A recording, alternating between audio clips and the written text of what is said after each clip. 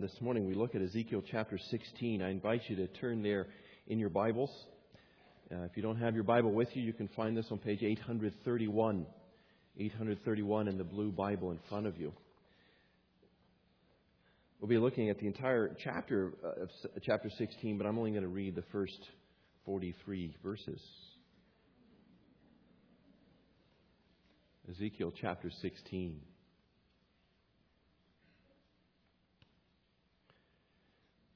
The word of the Lord came to me. Son of man, confront Jerusalem with her detestable practices.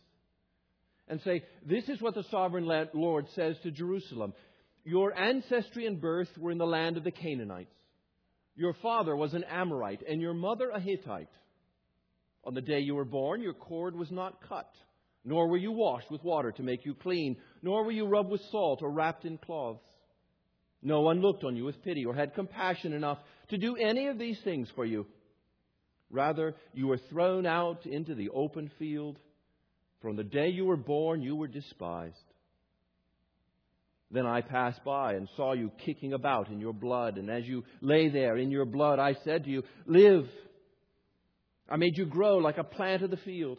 You grew up and developed and became the most beautiful of jewels. Your breasts were formed and your hair grew. And you who were naked and bare. Later I passed by, and when I looked at you and saw that you were old enough for love, I spread the corner of my garment over you and covered your nakedness. I gave you my solemn oath and entered into a covenant with you, declares the sovereign Lord, and you became mine. I bathed you with water and washed the blood from you and put ointments on you. I clothed you with an embroidered dress and put leather sandals on you. I dressed you in fine linen and covered you with costly garments. I adorned you with jewelry. I put bracelets on your arms and a necklace around your neck. I put a ring on your nose, earrings in your ears, and a beautiful crown on your head. So you were adorned with gold and silver. Your clothes were of fine linen and costly fabric and embroidered cloth. Your food was fine flour, honey, and olive oil. You became very beautiful and rose to be a queen. And your fame spread among the nations on account of your beauty, because the splendor I had given you made your beauty perfect, declares the sovereign Lord. But you trusted in your beauty and used your fame to become a prostitute. You lavished your favors on anyone who passed by, and your beauty became his.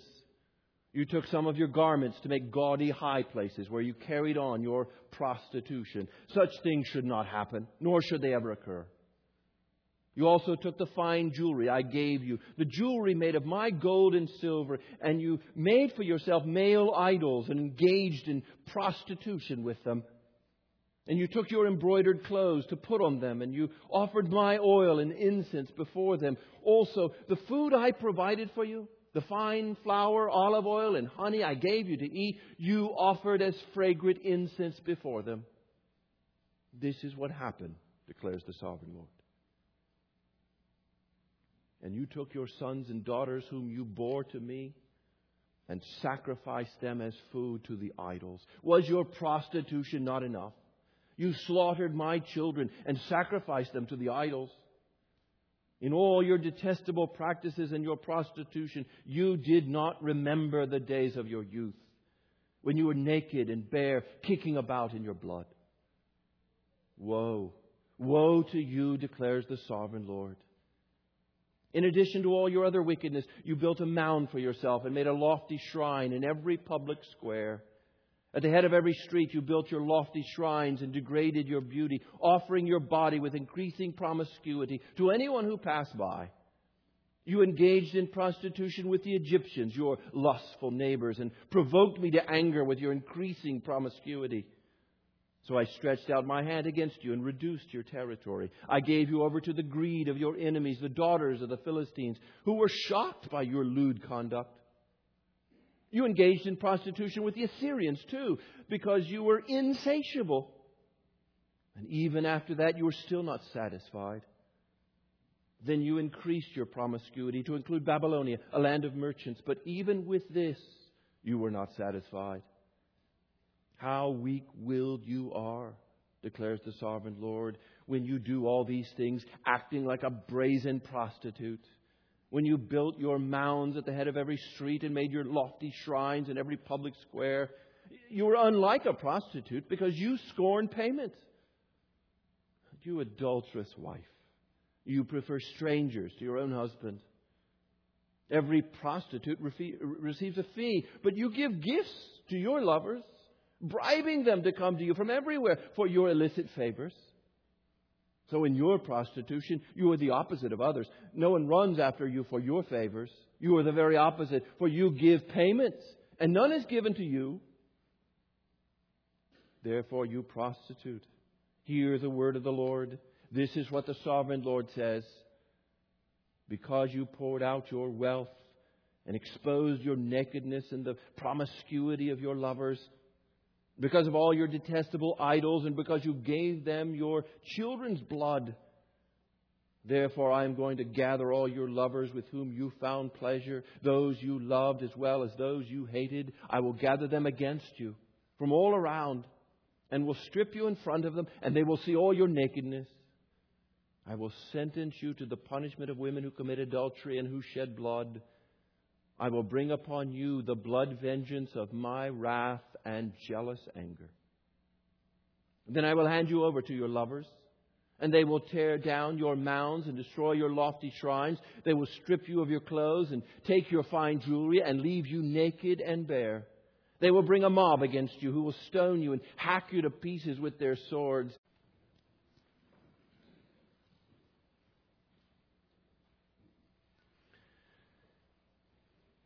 The story of a nation's history is a very sensitive matter. In fact, when revolutions occur, one of the first things that happens is they rewrite the history of the nation.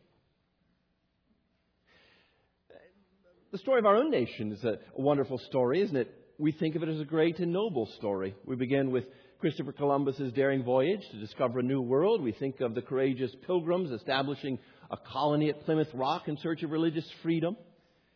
Then the brave colonists stood up to Mad King George, and the oppressive British Parliament declared their independence with the bold assertion that all men are created equal, endowed by their Creator with certain unalienable rights. And we celebrate great heroes like George Washington and Thomas Jefferson.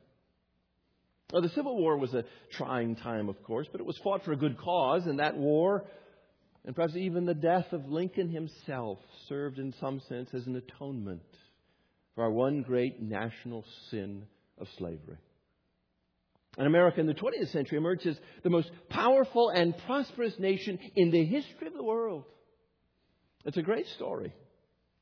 And so we look at this story. We think of America as a city on a hill, a shining light in the world, a force for good, a beacon of freedom and democracy to all nations. That's our story, isn't it?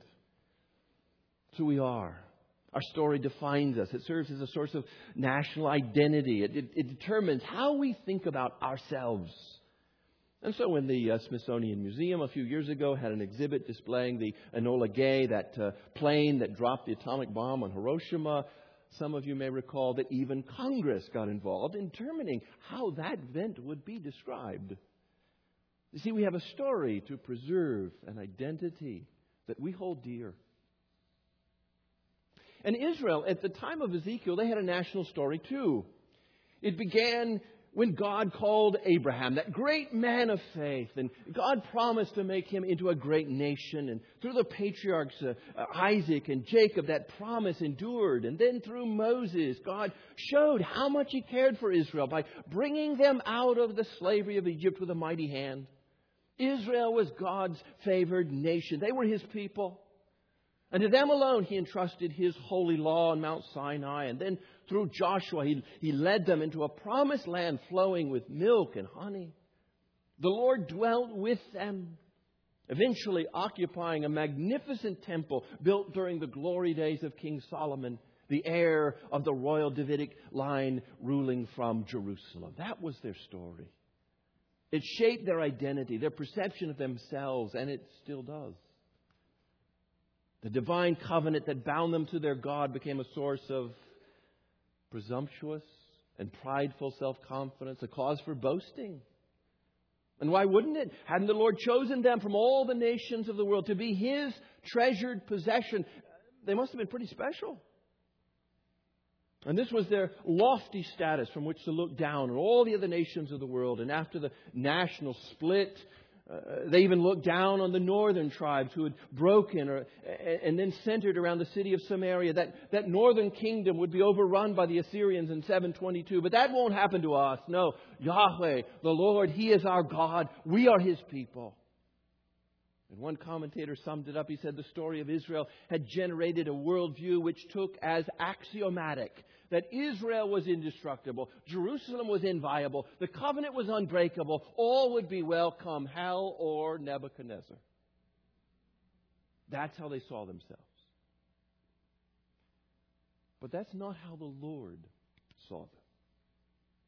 And you see, the prophet Ezekiel wants to set matters straight. And so he engages in some revisionist history, retelling the story of Israel's history from God's point of view, a story which leads to, or rather demands, a very different ending.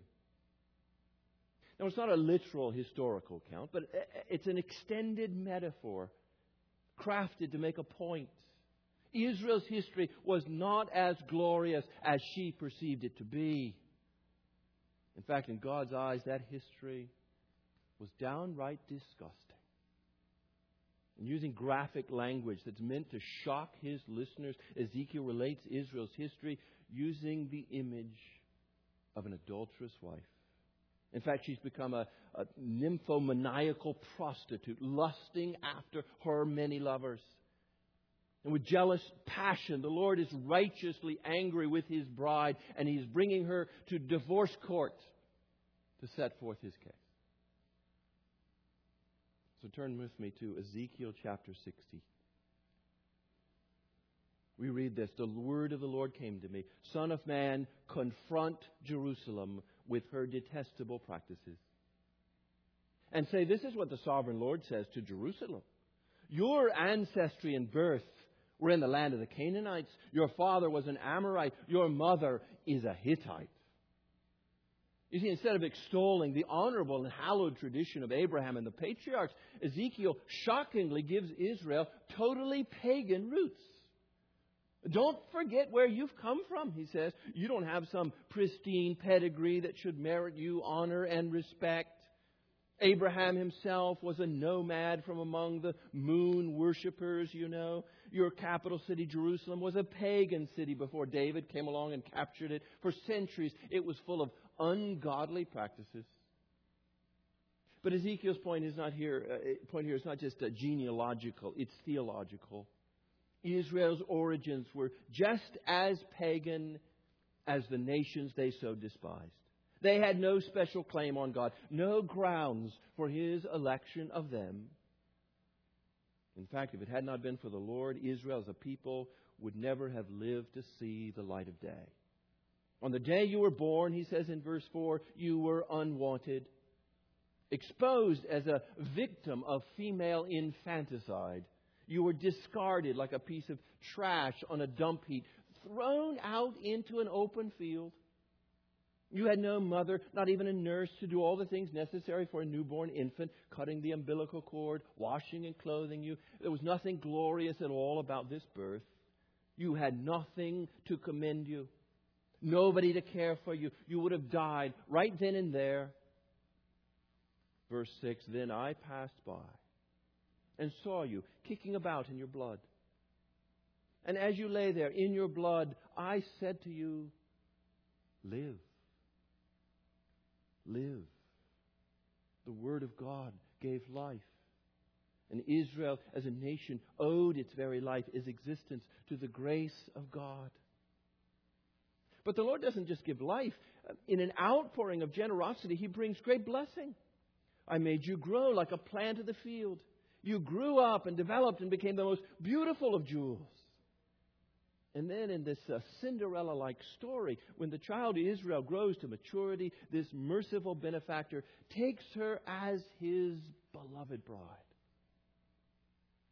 Referring perhaps to the institution of the Mosaic covenant made with the giving of the law on Mount Sinai, he says in verse 8, later I passed by And when I looked at you and saw that you were old enough for love, I gave you my solemn oath and entered into a covenant with you, declares the sovereign Lord, and you became mine. Now, Ezekiel's not the first to use the metaphor of marriage to describe this covenant relationship that the Lord had with Israel. This most intimate of personal relationships was a fitting model for the love and commitment which the divine covenant expressed. And as His beloved bride, Israel belonged to the Lord, not in a selfish sense of possession for His own pleasure. No, she belonged to Him so that He might shower upon her His blessing. Verse 10, I clothed you with an embroidered dress. I put leather sandals on you. I dressed you in fine linen, covered you with costly garments. I adorned you with jewelry. I put bracelets on your arms and a necklace around your neck. I put a ring on your nose, earrings on your ears, a beautiful crown on your head. You became very beautiful and rose to be a queen. And your fame spread among the nations on account of your beauty, because the splendor I had given you, in fact, literally, it's my splendor that I had given you, made your beauty perfect, declares the sovereign Lord. And this description perhaps fits the glory days of the reign of King Solomon. Such is the grace of God, lavishing His grace on those who had done nothing to deserve it. The child was rescued and then blessed solely on the basis of this totally self-motivated, unconditional love of God. We think of the old hymn, Rock of Ages, nothing in my hand I bring. Simply to the cross I cling. Naked come to Thee for dress. Helpless look to Thee for grace. Foul I to the fountain fly. Wash me, Savior, or I die. This is Israel. And this is the love of God for her. But the story of blessing suddenly turns a corner into a deep darkness. It becomes Cinderella in reverse. In verse 15, instead of responding to God's goodness with thanksgiving and praise and love, we read, you trusted in your beauty and used your fame to become a prostitute. You lavished your favors on anyone who passed by, and your beauty became his. You took some of your garments to make gaudy high places where you carried on your prostitution. Such things should not happen, nor should they ever occur. Israel became nothing but a whore. Excuse the strong language, but I use that word deliberately because that's the tone of what Ezekiel says here. The translators, in fact, tone it down significantly. The language in the Hebrew throughout this passage is coarse, it is crude, bordering on pornographic. The covenant declared that you were to have no other gods before me. Forsaking all others, you were to keep you only unto me. That's the agreement. But what have you done? You've gone after other lovers. You've bestowed your favors on them like a harlot. And here Ezekiel's referring to the worship of pagan gods on what they called their high places, their mounds, their sacred spaces where they would make their sacrifices to these foreign gods. And they looked to these foreign gods for protection and security, for success and fertility and procreation, and for material prosperity and national safety. And such idolatry was nothing less than adultery in God's eyes. And their brazen behaviors made all the worse because they take the blessings of God and then use them to engage in their hookups. The garments, the fine jewelry, my gold and silver. Also the food I provided for you. You lavished them on your illicit lovers. And then we read in verse 20. Was your prostitution not enough? You took your sons and daughters whom you bore to me and sacrificed them as food to the idols. You slaughtered my children and sacrificed them to the idols. Child sacrifice was a common practice among the Canaanites, and it was not uncommon in times of spiritual decline in Israel. It goes without saying, it was most grievous to God. You slaughtered my children, sacrificed them to the idols. My children. They belong to Him.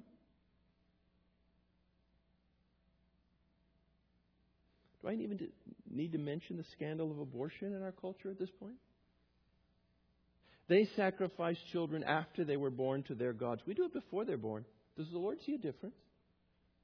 Or perhaps we can just think of the millions of abandoned children in our culture, growing up without fathers or with absent mothers because sexual promiscuity or career ambitions trumps marital fidelity and parental responsibility. Graham Kendrick's hymn, which draws on the imagery of Ezekiel, says it well. Who can sound the depths of sorrow in the father heart of God? For the children we've rejected, for the lives so deeply scarred.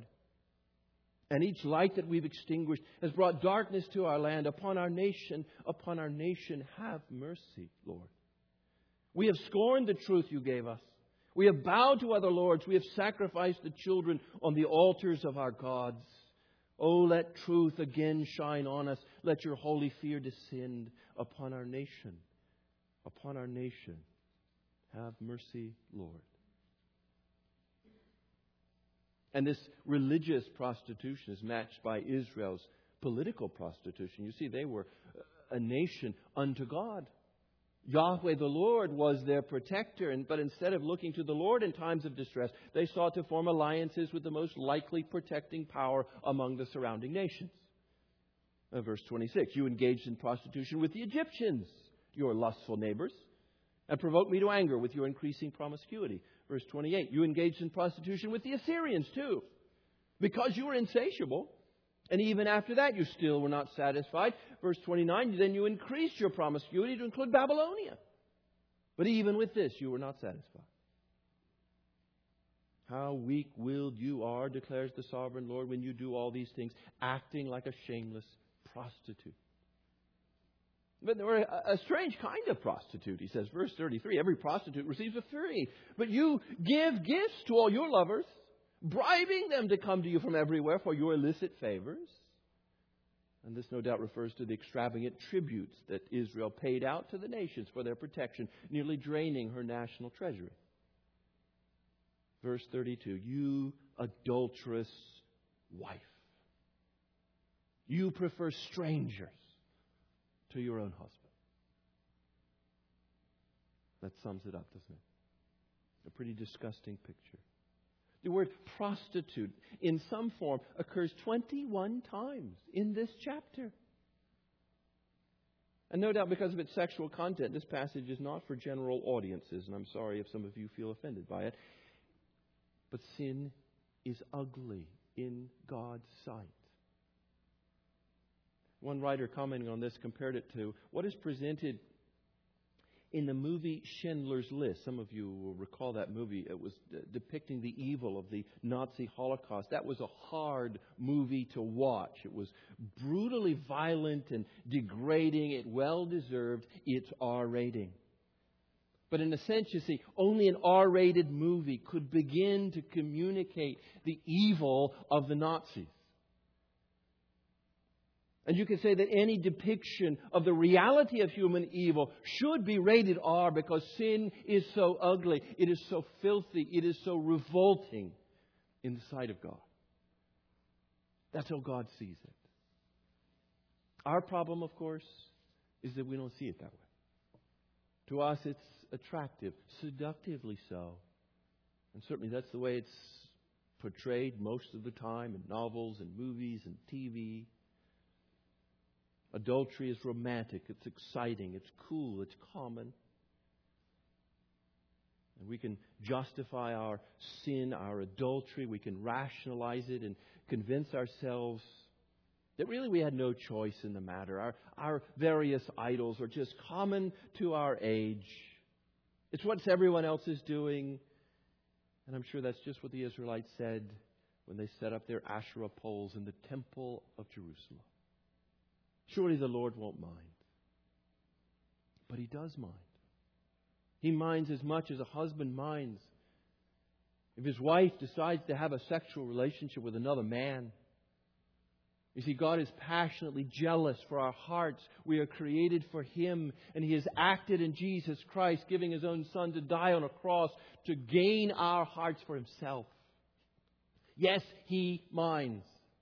He minds when we go our merry way as if He didn't exist. He minds when we make ourselves God in His place. He minds when we look to our jobs or our families or our hobbies as the real center of our lives, leaving Him with just the leftovers on the margins. He minds. And so He says to Israel, "You adulterous wife, you prefer strangers to your own husband." You just don't get it, do you? You think all is well. You think we will always be in my good graces, no matter how you behave. And then you look down on everybody else, thinking you're so special. And then you see He extends this family metaphor a little further. Jerusalem, you've got 2 sisters, you know. He says to them in verse 45. "And you are a true sister of your sisters, who despise their husbands and their children. First there is your sister Samaria, the capital of the northern kingdom, which you despise as so ungodly, because she broke away from the Davidic rule, established her own temples, her own priesthood. She's your sister. And the truth is, the Lord says, Samaria did not commit half the sins you did. And then there's your sister Sodom." Oh yes, Sodom, notorious for her sinfulness. Verse 49, "She and her daughters were arrogant, overfed, unconcerned. They did not help the poor and the needy. They were haughty and did detestable things before me. Therefore I did away with them, as you have seen. But you," verse 47, "you not only walked in their ways and copied their detestable practices, but in all your ways you soon became more depraved than they. As surely as I live, declares the sovereign Lord, your sister Sodom and her daughters never did what you and your daughters have done. Compared to you, Sodom and Samaria were downright righteous," He says in verse 51. "So then be ashamed and bear your disgrace," He says, verse 52. You see, this is the story of the history of Israel according to the Lord. This is what their sin looked like in His eyes. This is Israel, the people of God. Unlike any other nation in the world, they had the law of God. They were the children of the covenant, faithfully circumcising their sons on the 8th day. They had the priesthood, the temple worship, sacrificing their bulls and goats and lambs on the altar of the Lord. They had Abraham as their father. They had a noble history with heroes like Moses and David and Solomon. They were the Lord's treasured possession. But in recounting that history, this is what the Lord sees: the ugliness of their sin, which is nothing less than a brothel in His sight. Verse 35. "Therefore, you prostitute, hear the word of the Lord. This is what the sovereign Lord says, because you poured out your wealth and exposed your nakedness in the promiscuity with your lovers, and because of all your detestable idols, and because you gave them your children's blood. Therefore, I am going to gather all your lovers with whom you found pleasure, and I will strip you in front of them, and they will see all your nakedness. I will sentence you to the punishment of women who commit adultery and who shed blood. I will bring upon you the blood vengeance of my wrath and jealous anger." Do you see here? Sin matters to God. He cares deeply about righteousness. He cares deeply about the honor of His own name. It was Pascal in the 17th century who once said, "The God of the philosophers is not the God of Abraham, Isaac, and Jacob." And what he meant by that was that the God of the philosophers was simply a proposition. He was a first cause. He was an omnipotent power. But the God of Abraham and Jacob, the God of the Bible, He is a passionate person. And this makes a huge difference in the way we think about morality. You see, sin is not just breaking some abstract moral code. God takes it personally. King David realized this. When he committed adultery against Bathsheba, he could pray to the Lord and say, "Against you, and you only have I sinned." He knew that his sin was first and foremost a personal offense against the living God. I was talking to a friend the other day who's not yet a Christian, and he said something interesting. He said he wouldn't cheat on his longtime living girlfriend because he knew that it would disrupt the relationship he had with her, even if she never found out. And I thought that was interesting. You see, that's what sin does. It disrupts a relationship. And so when we tell those little lies that make us look good, or selfishly demand our way and pout when we don't get it, and when we let our eyes linger and our minds wander into lustful fantasies, it disrupts a relationship. We've betrayed the one who loves us. We've committed adultery against our Lord. And that matters to Him. It matters deeply. And you see, He's not just hurt. He's not just offended. He is angry. He's a God who says to His people back in Deuteronomy chapter 6, "Do not follow other gods, the gods of the peoples around you. For the Lord your God who is among you is a jealous God. And His anger will burn against you, and He will destroy you from the face of the land." His anger burns. He likens it to that of a jilted lover, an aggrieved husband who comes home and discovers his wife in bed with another man. His is a righteous anger. And with it comes a righteous judgment. He says to Israel, verse 58, "You will bear the consequences of your lewdness and your detestable practices." You see, Ezekiel must get the Jewish exiles to face the fact that the sin of Israel was such as to deserve their complete eradication as the people of God. Their judgment by God is imminent, and it will be severe. So is that the end? Is the divorce final and complete? Well, and what is perhaps the most surprising twist in this story, the answer to that question is no. It's not the end. The judgment was the end for Jerusalem and the temple. They'd both be destroyed within 5 years. But it was not the end of the Lord's purposes for Israel and for the nations. You see, the Lord now speaks of a restoration that is as unexpected as it is undeserved. Verse 59, "This is what the sovereign Lord says. I will deal with you as you deserve, because you have despised my oath by breaking the covenant. Yet I will remember the covenant I made with you in the days of your youth, and I will establish an everlasting covenant with you." You see, Israel may forget. She may forget, as it says in verse 22, the days of her youth when she was naked and bare, kicking about in her blood. She may forget God's grace to her in giving her life and then lavishly blessing her with good things. Israel may forget, but the Lord God will remember. He will remember His promise.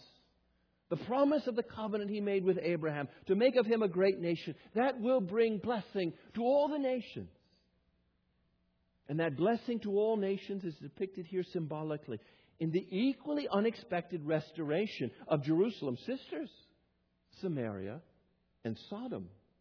Verse 53, "I will restore the fortunes of Sodom and her daughters, of Samaria and her daughters, and your fortunes along with them." You see, Israel is confronted with the humiliating notion that if the Lord can restore her, then Sodom will be no problem. You see, these are humbling, even shaming words. But you see, they're essential for understanding the grace of God in the gospel. You see, the gospel eliminates all cause for boasting, all sense of entitlement, all sense of self-serving comparisons with others. The gospel undermines our pride. I mean, isn't that the message of Jesus in His parable about the despicable tax collector and the respectable Pharisee? You see, the tables are turned, the order's reversed. It's the wicked tax collector who goes home justified. And so here, the Israelites will join with her sister Sodom when God acts in grace and mercy. God will remember His covenant with His people. The covenant was not dead. Though the people of Israel would experience the outpouring of curses that were written into that covenant. You remember, the covenant offered a choice between life and death. These people chose death. But the covenant also included a way to life. Back in Leviticus chapter 26:43, we read, "They will pay for their sins because they rejected my laws and abhorred my decrees. Yet in spite of this, when they are in the land of their enemies, I will not reject them or abhor them so as to destroy them completely, breaking my covenant with them. I am the Lord their God. But for their sake, I will remember the covenant with their ancestors, whom I brought out of Egypt in the sight of the nations to be their God. Though they have been unfaithful, He will remain faithful forever." But notice what Israel will remember on that day of restoration.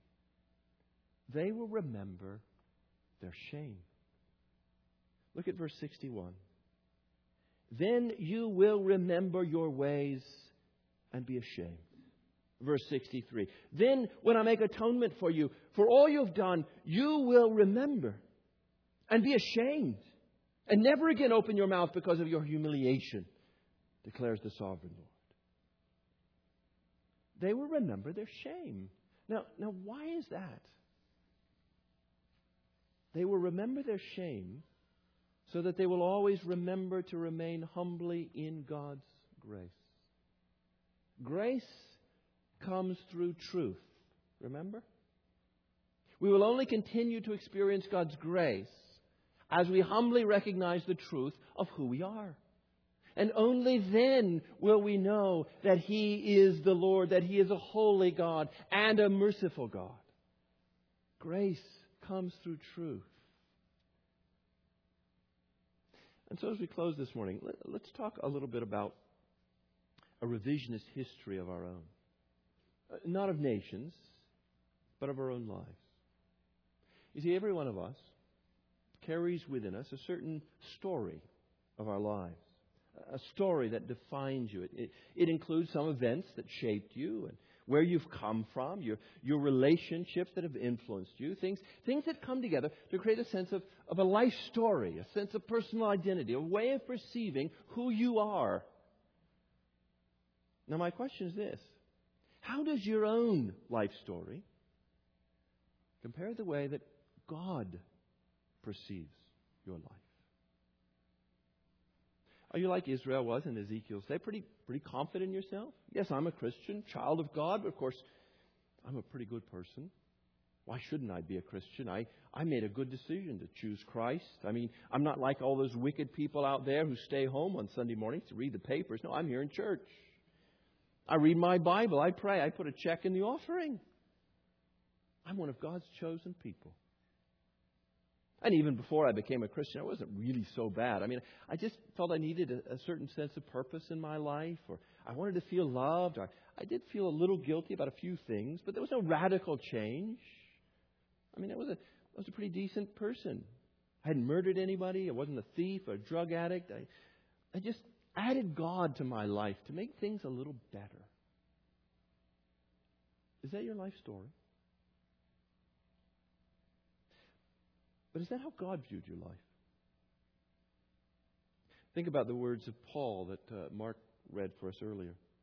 Ephesians chapter 2. "As for you, you were dead in your transgressions and sins in which you used to live when you followed the ways of this world and of the ruler of the kingdom of the air, the spirit who is now at work among those who are disobedient.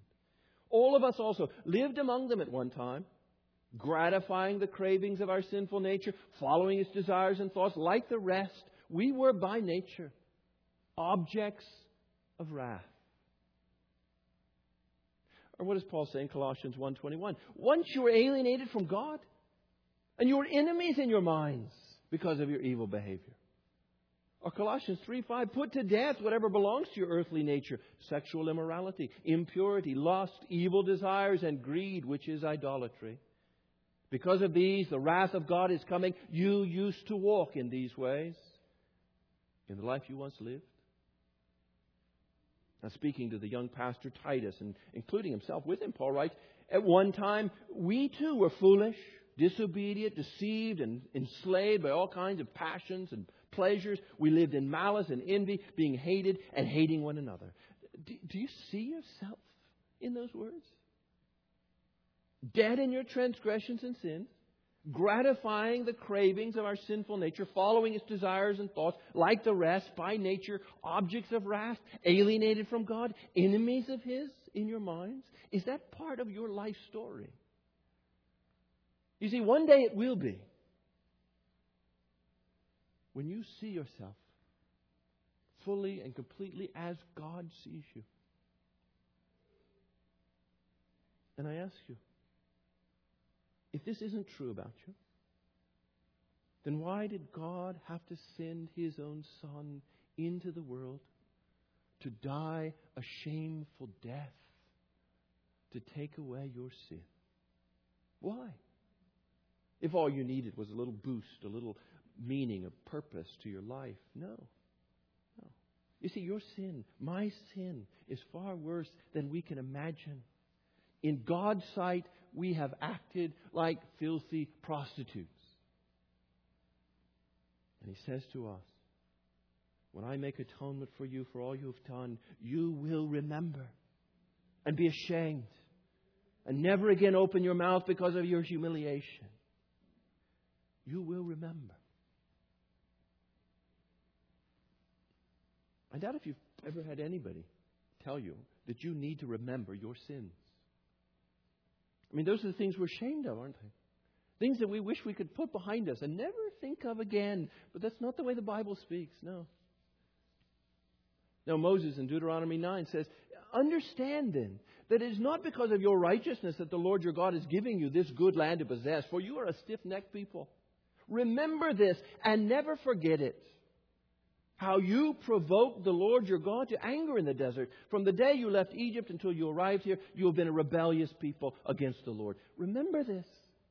Never forget it. How you provoked the Lord your God to anger. Now, it's true, the Lord blots out our sin when we're forgiven, and there is a right sense in which we should forget what lies behind and press on toward what's ahead. But it's also true that the memory of what we have been saved from should enhance our gratitude and the joy that are ours as we think of God's saving grace in the gospel. Our shame, you see, is the humbling realization that God's judgment of us is just, and that His salvation is entirely a matter of His incredible grace, not our merits. When He died on the cross, it was for my sin that He died. You see, there are two ways to minimize the glory of the grace of God in the cross of Christ. There is a road, and there are ditches on both sides. On the one side is to be self-exalted in pride, to think too highly of yourself, to think too little of your sin. That's the one we're most prone to, I think. Israel was, back in verse 56, he says, you would not even mention your sister Sodom in the day of your pride, before your wickedness was uncovered. Jerusalem refused to believe that she and Sodom were really of the same stock. No, I'm not like her. It wasn't true. Self-exalted pride. Thinking too highly of yourself, too little of your sin. That's one ditch. But there's one on the other. Another way to minimize the glory of the grace of God and the cross of Christ is to wallow in self-pity. To think only of your sin. And to think too little of God's grace in your life. No. Consider your sin and let that sin drive you to the cross of Christ. Not just on the day of your conversion. No, but on every day of your Christian life. Remember your sin. And then flee to the cross. Flee to the cross and cling to it, you see. That's what Ezekiel is calling Israel to do. That's what God is calling us to do. I like the instruction that John Newton gave on how his epitaph should be written. John Newton, clerk, once an infidel and libertine, a servant of slaves in Africa, who was, by the rich mercy of our Lord and Savior Jesus Christ, preserved, restored, pardoned, and appointed to preach the faith He had long labored to destroy. You see, it's only the true depth of our sin that makes God's grace so amazing. So don't forget it. Don't forget it. Let's pray.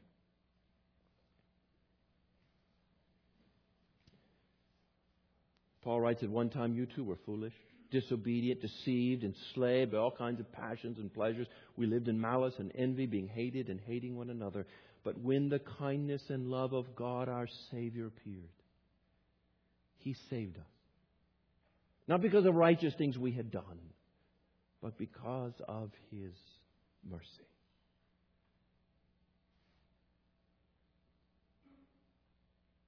In a time of great spiritual revival in the 1740s, New England pastor Jonathan Edwards wrote a letter to a young Christian woman requesting pastoral advice. Among his list of 19 pieces of advice, Edwards wrote this. Number 4, though God has forgiven and forgotten your past sins, yet don't forget them yourself. Often remember what a wretched bondslave you were in the land of Egypt. Often bring to mind your particular acts of sin before conversion, as the blessed Apostle Paul is often mentioning his old blaspheming, persecuting, injuriousness, to the renewed humbling of his heart and acknowledging that he was the least of the apostles, not worthy to be called an apostle, the least of the saints, the chief of sinners. Number 5. Remember that you have more cause, on some accounts 1,000 times more, to lament and humble yourself for sins that have been since conversion than those that were before conversion, because of the infinitely greater obligations that are upon you to live to God. Look upon the faithfulness of Christ